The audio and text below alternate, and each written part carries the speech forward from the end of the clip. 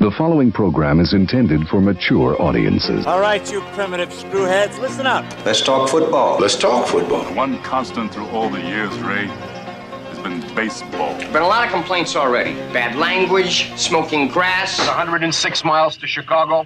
We got a full tank of gas, half a pack of cigarettes. It's dark, and we're wearing sunglasses. Hit it.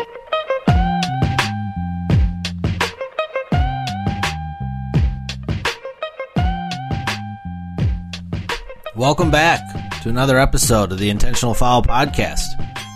I'm your host, Dan Saunders. We are recording this Monday night. And usually Mondays are overreaction Mondays during the NFL season. But no surprise to me, today was overreaction day when it came to the Bucs and what happened last night in Game 3 versus the Raptors in the Eastern Conference Finals. Honestly, to me, nothing too shocking. I didn't think this was going to be an easy series for the Bucs. Took care of business at home, going up 2-0. And we'll get into to Game 2 a little bit here. But, you know, you figure Toronto's going to win one of two at home. Usually in these series, Game 3 is kind of the one that the lower seed gets. You know, you're fired up, you're down 0-2, you're desperate, you're going home, the crowd's behind you, you got to sleep in your own bed. So not too surprised that Toronto came out and got the W. What was more surprising was kind of how it all happened. But we'll start with Game 2. Bucs were in command the whole way. Got out to a quick 9-0 lead. Saw a pretty incredible second quarter performance from Ersan Ilyasova off the bench. You know, hitting some fadeaway threes and contested long 2-pointers and getting offensive rebounds and steals and you know, kind of vintage Ersan, drawing a couple charges. You know, doing the things that he does. And that's why you love to have a guy like that on your team. I know when you watch these guys 82 games a year or close to it like I do, you know, Ersan's a guy that can be kind of frustrating on a night-in, night-out basis. But, you know, performances like he had in Game 2 are reasons why you got him. Saw another good performance out of Malcolm Brogdon off the bench. George Hill was solid off the bench. I thought Chris Middleton did a really good job on Kawhi Leonard in Game 2, making it really tough on him. You could tell that he really was wearing down, similar to the way he did in Game 1. And, of course, Giannis was spectacular. Bucs got it all the way up to a 28-point lead at one point in the second half and end up winning by about 18. So, you know, not a lot to go through that one. That was just, you know, kind of one of those beatdowns where the home team gets hot, makes a bunch of threes, and the road team just can't recover. So going into Game 3, you know, the Bucs are and their fans are feeling pretty good about themselves being up 2-0. Going to a place that you know you can win. You've won there in the playoffs before a couple years ago. Won a game up there during the regular season this year as well. But the overreactions with the loss came in hot and heavy today. One that especially kind of irked me a little bit was the infamous Colin Cowherd, who just 2 nights ago after Game 2 had tweeted something to the effect of, you know, look out for the Bucs. Golden State better beware. This team's for real. And today, after a double overtime loss, he was ready to say they were a nice regular season story. They don't have a second star. Giannis can't shoot. Pretty much all the things we already knew. But for some reason, this team won 60 games and was 10-1 in the playoffs going into last night's game. As I said before, tough game. You know, Toronto got off to a good start. Bucs were playing uphill all night long. Toronto was never able to kind of pull away. They had a lot of opportunities in the second and third quarter to kind of extend that lead into the double digits, into the 15-point range. But the Bucs hung tough. You know, kind of what they've been doing all year. They hung tough. They kept it close. There was just a lot of instances where they just seemed like they couldn't get over the hump. They'd get it within 2 or 4, and they'd have a silly turnover, or somebody for Toronto and Norman Powell or Lowry would hit a big 3, and it was just a frustrating game all the way through. And somehow the Bucks end up forcing overtime as poorly as they had played. And honestly, when they went into overtime, I was feeling pretty good. Kyle Lowry had fouled out for Toronto in regulation. You could tell that fatigue was setting into Kawhi Leonard and Pascal Siakam. They'd played a lot of minutes. Marc Gasol as well. I was feeling pretty good. I thought if the Bucks were ever able to tie or take the lead in that game, I thought they would be able to pull it out. But once it went to the second overtime, I knew they were cooked. And I was texting a buddy of mine during the game, and right before the second overtime started, I had texted him that in the first 30 seconds, Giannis or Chris Middleton was going to foul out. They both were going into the second overtime with 5 fouls. And sure enough, first time down the floor, Siakam drives, puts his shoulder square in Giannis' chest, and he is called for his 6th foul, and that pretty much wrapped it up for the Bucks. So a lot to unpack with that.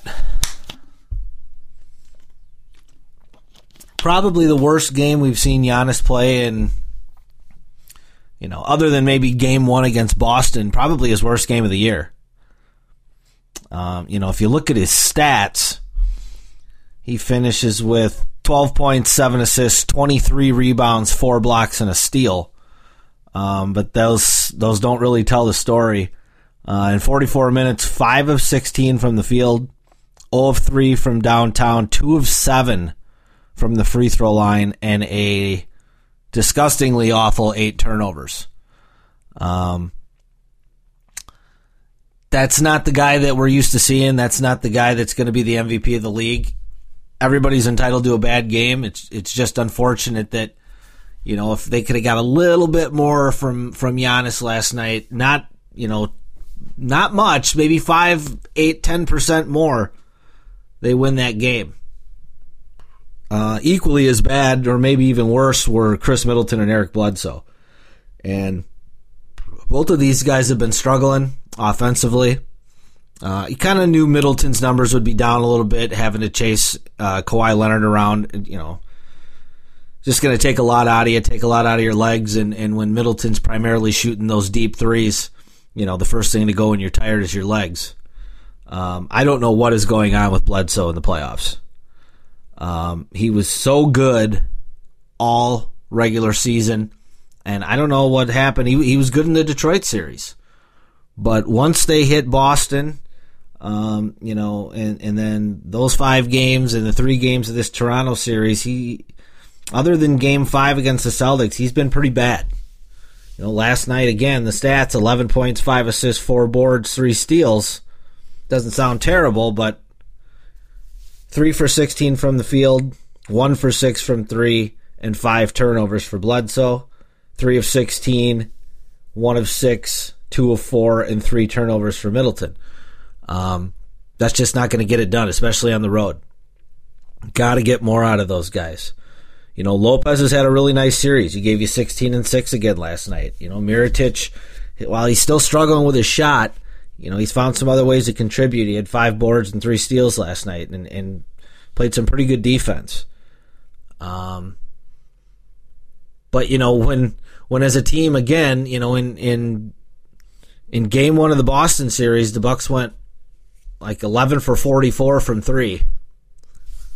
And last night they go 14 for 44 from 3, 32%.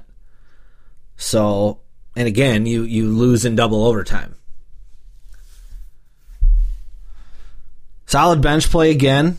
20 points from Brogdon. 24 points from George Hill, who was spectacular again. Ersan, not as good a game as Game 2, but he gave you solid minutes. I thought Pat Connaughton was great last night again. Came in, hit a couple threes, gets some offensive rebounds. Only 11 minutes played. I wouldn't mind seeing a little uptick in his time. Maybe get him up to that 15 to 18 minute range, depending on how he's playing. But it's one of those things. This happens in the playoffs, and it's certainly not a bad loss by any means. This happens. I never thought they were going to sweep Toronto. Toronto's too good. They played too hard. They got veterans, got guys that have played deep in playoffs before, so they're not going to go down without a fight. But I tell you, I've been impressed with the Bucks' toughness all postseason. There were a couple times there against Boston in games 3 and 4 where it would have been real easy to kind of fold up tent and just be content with splitting those 2 games on the road, but we're able to come back and win both, and in game 1 of this series, again, coming back late, winning the game. So, good effort. Got to clean some things up. Too many turnovers. A lot of poor shooting, poor from the free throw line, but, nothing that going forward really concerns me too much. I guess the only thing that would concern me a little bit is how Toronto has adjusted their scheme defensively. And that kind of leads me into Kawhi Leonard, who had a good game last night. I think a little overhyped in the media as to how good of a game it really was. 36 points, 5 assists, 9 rebounds for Leonard in 52 minutes.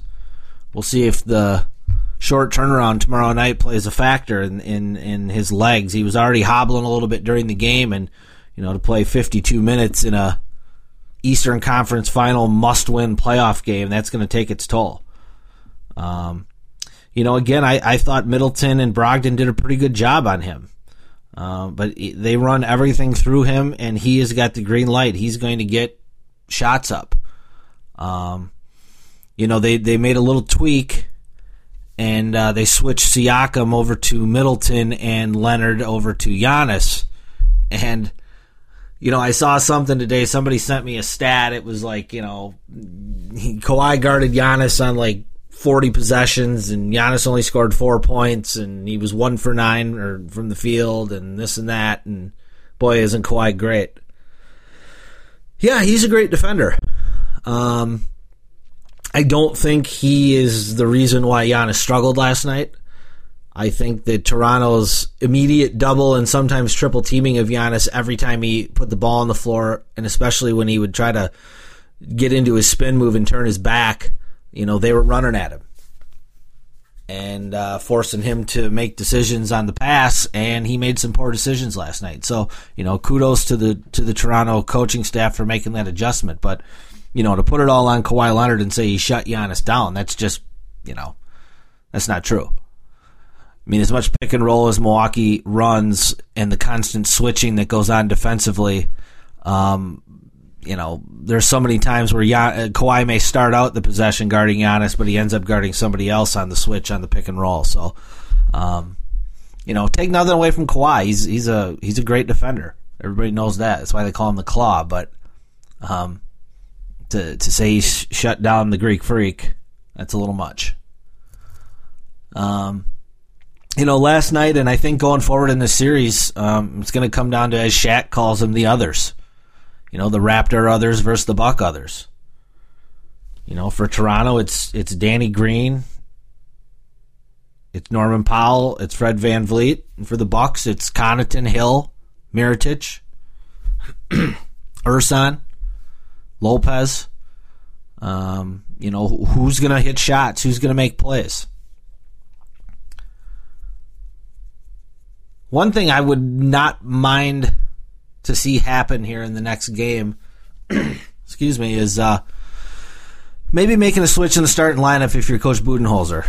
And not because you're in any kind of a panic, but I think it's time to put Brogdon back in his starting spot, move Mirotic to the bench.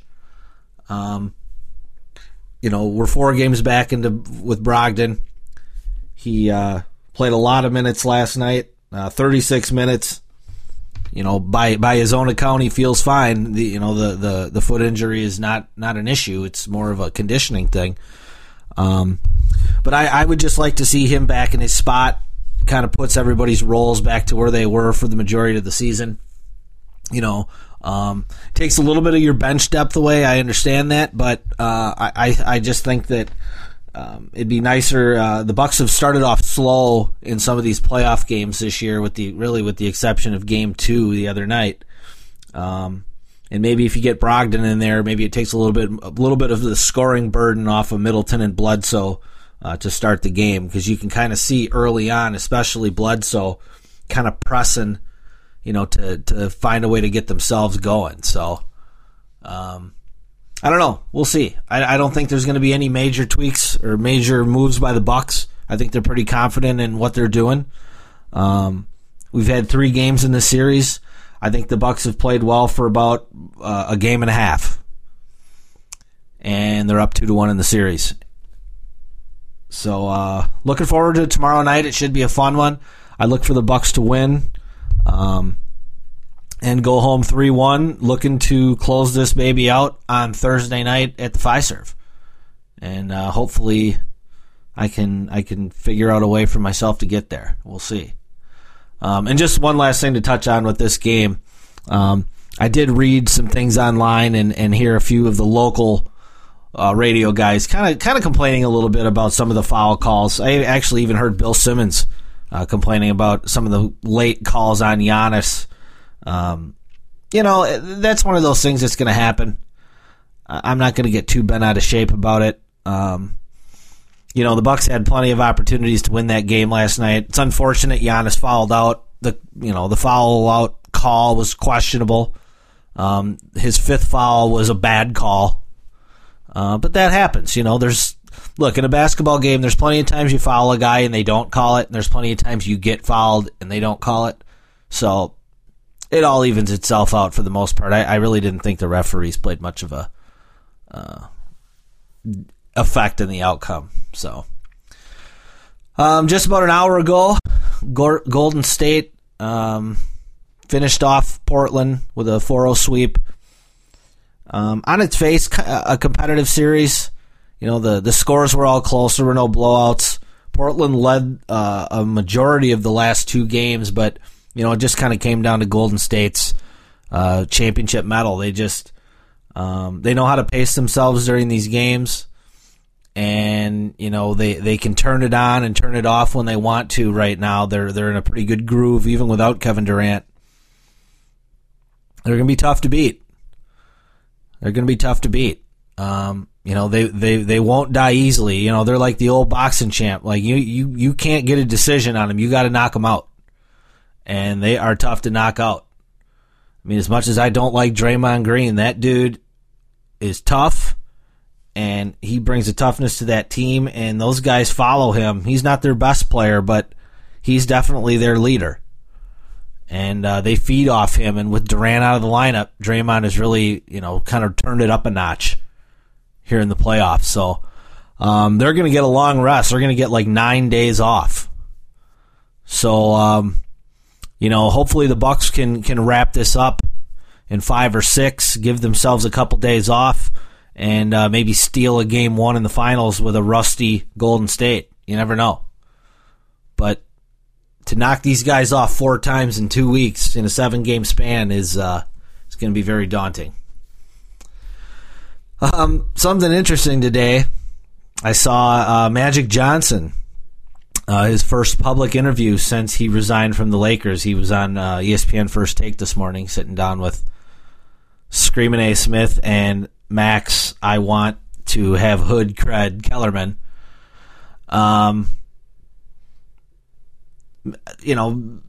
Be perfectly honest, Magic Johnson is my favorite basketball player of all time, so, I kind of always lean towards Magic in situations like this. His explanations weren't great. Basically, he said a lot of things that Josh and I talked about, 3-4 months ago when the regular season was going on. He wasn't allowed to be Magic. He had to be Irvin Johnson, the basketball exec. Said it wasn't that fun. A couple of interesting things. He said going in when he was hired, he told Jeannie Buss that it was only going to be a 3-year deal for him, which makes sense. I mean, Magic's got all these other businesses. He's a co-owner of the Dodgers. He owns all these Starbucks and movie theaters and production companies. And I mean, the dude is one of the busiest people that you'll ever see. So to ask him to give all that up to be a full-time, basketball guy for the Lakers is a lot. And, if he told her that going in, well, that's, good on him. But at the same time, he can't have that job and only be half in. This isn't the 80s or 70s anymore. Like, you got to be going on scouting trips to Croatia and Greece to find the next Giannis or the next Joel Embiid or Luka Doncic. You got to be going to Patriot League games and trying to find the next CJ McCollum. The most salacious thing that probably came out of the interview was, him accusing general manager Rob Pelinka of backstabbing him, not only within the organization, but with basketball people outside the organization, which isn't too surprising. Pelinka is a former agent. He was actually Kobe Bryant's agent. Pelinka is not well liked in the industry. I'm a little surprised, really, that he even has the job he has. It's going to be very difficult for him to be able to make trades with teams just because he's not well liked. But on the same token, it's very obvious why he's got his job, and that guy's name's Kobe Bryant, which just tells you that even though he's retired and not involved with the team, obviously he's still got a lot of pull and a lot of clout when it comes to who he associates with. So we'll see what happens with the Lakers going into the offseason.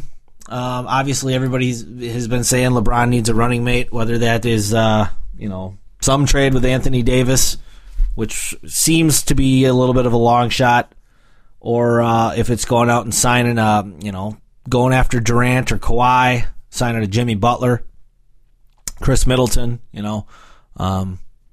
I don't know. We'll see. That'll be interesting to watch. I guess my last thing, and it kind of goes back to my fandom of Magic, and you see it a lot now with kind of guys from our era, and it just kind of shows that we're getting old. Patrick Ewing was the Knick representative for the lottery the other night, and I heard a lot of people cracking jokes on him, like, he didn't want to look like he wanted to be there, and he was, Patrick Ewing, he never won this, he never won that, and they've been, people have been saying it about Barkley for years. Anytime Barkley criticizes anybody, it always goes back to how many rings do you have. It's just disappointing that it's gotten to be. It just seems like a lot of these legends are disrespected. I don't remember the Bill Russells, the Wilts, the Havliceks, the Jerry Wests, Oscar Robertsons. I don't remember those guys being disrespected by the current crop of not only players but media members and fans alike. I don't know if that's just a sign of the times or what it is, but the crying Jordan meme. I mean, come on, man. Like, that's the greatest basketball player that's ever walked the face of the earth. And there are people under the age of 20 that all they know him for is some stupid thing on the internet. I don't know. Just kind of bothers me. That's my old man get off the lawn segment for this episode. So we'll move on. Just quickly hit on the Brewers here. 10-game road trip, 3-city, Chicago, Philadelphia, Atlanta. Brewers come home with a .500 record, 5-5. Not a lot to say here. Honestly, the pitching was pretty decent for the most part. They had a couple games where they swung the bats pretty well. They had a couple games where they couldn't get anything going. I guess the biggest news of the last week and a half is Travis Shaw going on the DL. Well, it's not the DL now, it's the IL, because apparently you can't say disabled because, somebody in North Dakota's feelings might get hurt, whatever. But Keston Hiura, I believe that's how you say it, Hiura, has been called up, the Brewers' top prospect. So he'll be playing second base. They shift Moustakas over to third while Shaw is on the injured list. Sounds like it's going to be a couple weeks for Travis, and I wouldn't be surprised if he got some form of a rehab assignment, which is kind of an excuse to send him down to AAA. he's a mess at the plate right now. And too good a player, too good a hitter over the last 2 years for this to continue. They got to figure something out. And the Brewers have been pretty patient with him. They were patient with Aguilar. A lot of people were screaming for him to get sat down, but he's kind of righted the ship. Kind of funny, as soon as the weather starts to warm up, so does Aguilar. It's a little similar to last year. It's kind of funny to see what guys are wearing the stockings and the neck warmers in Wrigley the other day, and who is and who's not. But I don't know, man. I don't know what they're going to do with Shaw when they come back. It's going to depend on how Hira's doing. He's been doing solid at the plate, pretty much what you'd expect. A couple hits in his first game. Popped a home run, I believe, on Saturday against Atlanta. Brewers are in a decent spot, all things considered. They haven't really got going. They had that nice little stretch the first 2 weeks of the season, but other than that, they've been pretty close to a 500 team. Just trying to pull up the standings here real quick. Brewers are sitting at 28-21, a game behind the Cubs, 3 in the loss column. So they're in a good spot. They're in a good spot. Nothing to panic about. A lot of baseball left to go. They played 49 games, so what? You got about 110 left, something like that, 112. So we'll see. We'll see what happens. Be nice to see if Keston Hiura could come up though and really start hitting. They need another right-handed bat in that lineup. When Braun's going good, it really changes things.